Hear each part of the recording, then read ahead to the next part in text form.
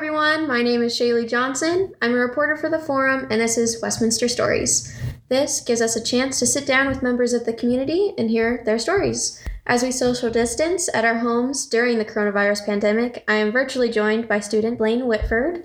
Hi, how are you?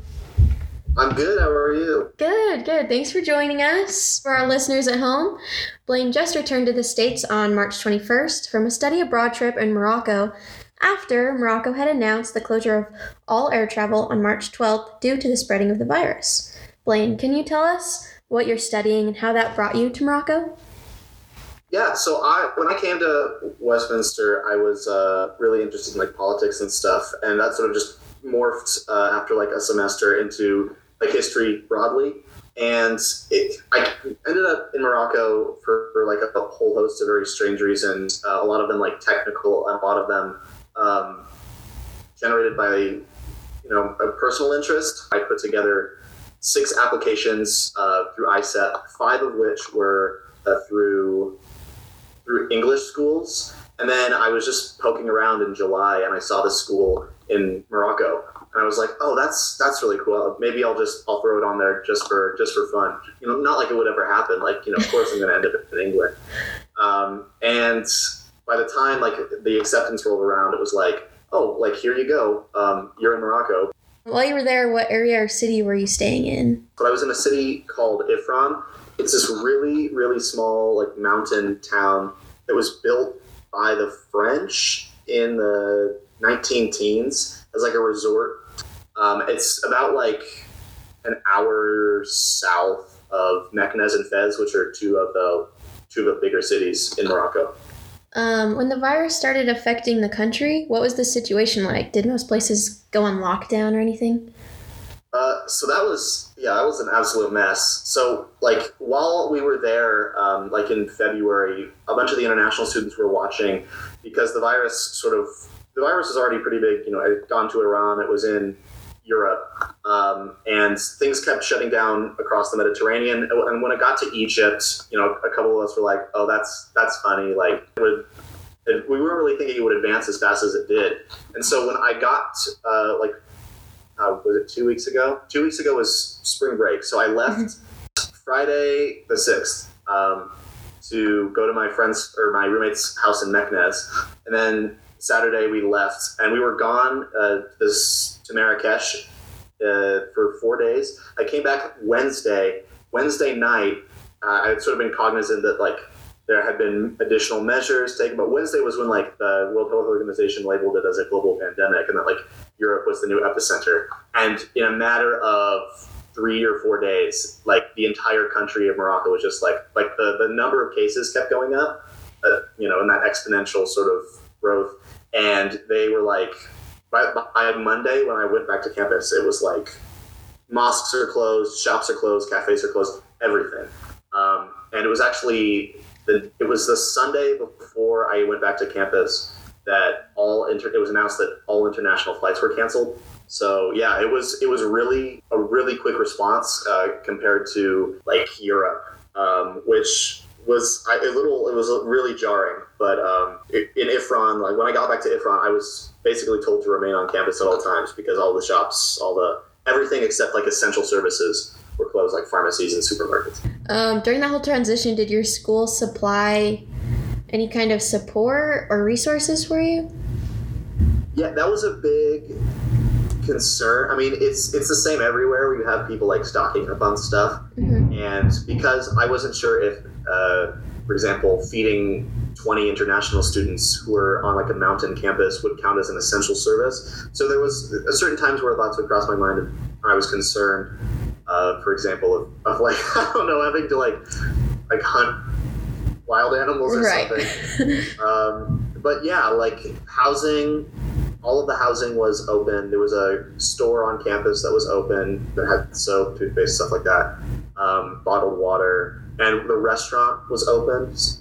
The hours were a bit wonky, but there would be, pre-made food. But it was kind of normal campus life, except slowed down to the extreme, is the best way to describe it. Laundry was still functioning, but the hours were adjusted. Food was available, hours were adjusted. So it was like living in slow motion. So I was under the impression, like last weekend, I was like, I'm basically stuck here. It happened so fast that I'm not going to be able to go back. And every day I would get up and I would check the news like 3 times a day, just like adding to my stress level each time, because it would be like, all right, some other measure would happen, the cases would go up, and then I would keep seeing like Spain organizes, repatriation for nationals. France is working on repatriating nationals, and I kept looking for, an example of like Americans being repatriated. Every day I would check, because I was from the 16th to the 19th. I was under the impression that like I was going to be staying here for this foreseeable future. There was really nothing I could do to get home. And I guess Thursday night, there was a press conference, like Thursday the 19th, there was a press conference, and some reporter was asked the president, was like, hey, what are you going to do about all the Moroccans who are like trapped in Morocco and Peru or something like that? And I guess 30 minutes later, the State Department organized something, because I was talking with my family, and I usually am not up that late, but I was up until like 1. And it was like midnight on the 20th. So it was like way, way early in the morning. And I checked my email, and it's like emergency flights out of Marrakesh airport, the 20th and 21st. These will be the only flights to repatriate Americans. There will be no other flights. And Marrakesh is a 6-hour drive away. And trains have been canceled. There's like taxi services. Taxi services are really obtuse and expensive. And you can't really, like, there's not really easy transportation around the country of Morocco.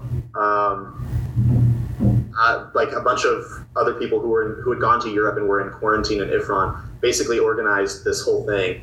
And I was kind of on the fence about it, because, I was trying to not be a coward and run away. But the international director at AUI called I got off the phone with my mom, and then 5 minutes later, after she told me, like, it's your choice, but like maybe you should consider staying, she called me back and was like, the director just called me. She says, get out while you can. Which was like, oh boy, awesome. So that was the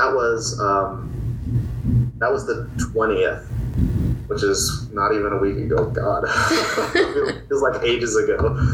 So when you got back to the States, did anything happen? Like, were you asked to self-quarantine or anything? Yeah. So when I got to London, and I was told to, fill out some paperwork for the CDC. And then, because I traveled through a country that was like high risk, I have to stay in for 14 days. So yeah, I'm currently on a self-quarantine, quarantining the best I can, staying home, not talking to people, like, staying away from people and stuff. How are you keeping yourself busy? 14 days by yourself? 14 days. See, it's easier because my stress level is significantly less high because I'm with my family, and I have I'm surrounded by my own, like, a comfortable environment. But really, I'm not. Like, I'm just like, every day I'm like, okay, don't check the news that much. Okay, maybe read a book, maybe write something.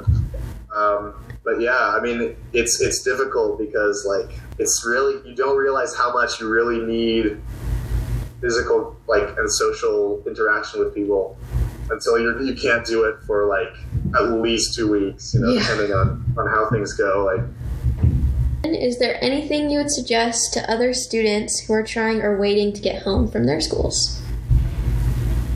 Oh my gosh. I would say just find something to keep you sane. Like, it's difficult because I'm speaking from I'm extremely lucky to have gotten out of Morocco when I did. And like, I would say if you can carve out something to keep you sane, something to keep you distracted, like, really, like, again, like, people are really the most important thing. If there's anything I've learned from like the last month, it's that people are like the most important thing. So, find people to talk to, find things to do online, treat your mind and your body well, which is, again, really difficult because because I don't, it's gonna be a weird couple months, I think, for a lot of folks. Yeah. But yeah, just don't stay in a bubble. Stay in a bubble, but like don't stay in an isolated bubble. Don't completely isolate yourself. Mm-hmm. Yeah, that's what I would say. Which I don't think I was following my own advice when I was in London because I was having panic attacks on the reg. But yeah, I would say like that's what I would do. Well, thank you for your time and your story. Thank you, Shaylee. I appreciate it. I'm sorry it's not quite as exciting because I'm not trapped on a mountain in Morocco. But no, I'm excited. You made it back. You're hopefully safer, at least feeling safer at home. I definitely feel safer. I don't know how actually, I don't know where safe is or what safe is anymore. That's sort of just the meaning of that word has been eroded, but I definitely feel more comfortable. So Good. Perfect. This is Shaylee Johnson with Westminster Stories. Wash your hands and stay healthy out there.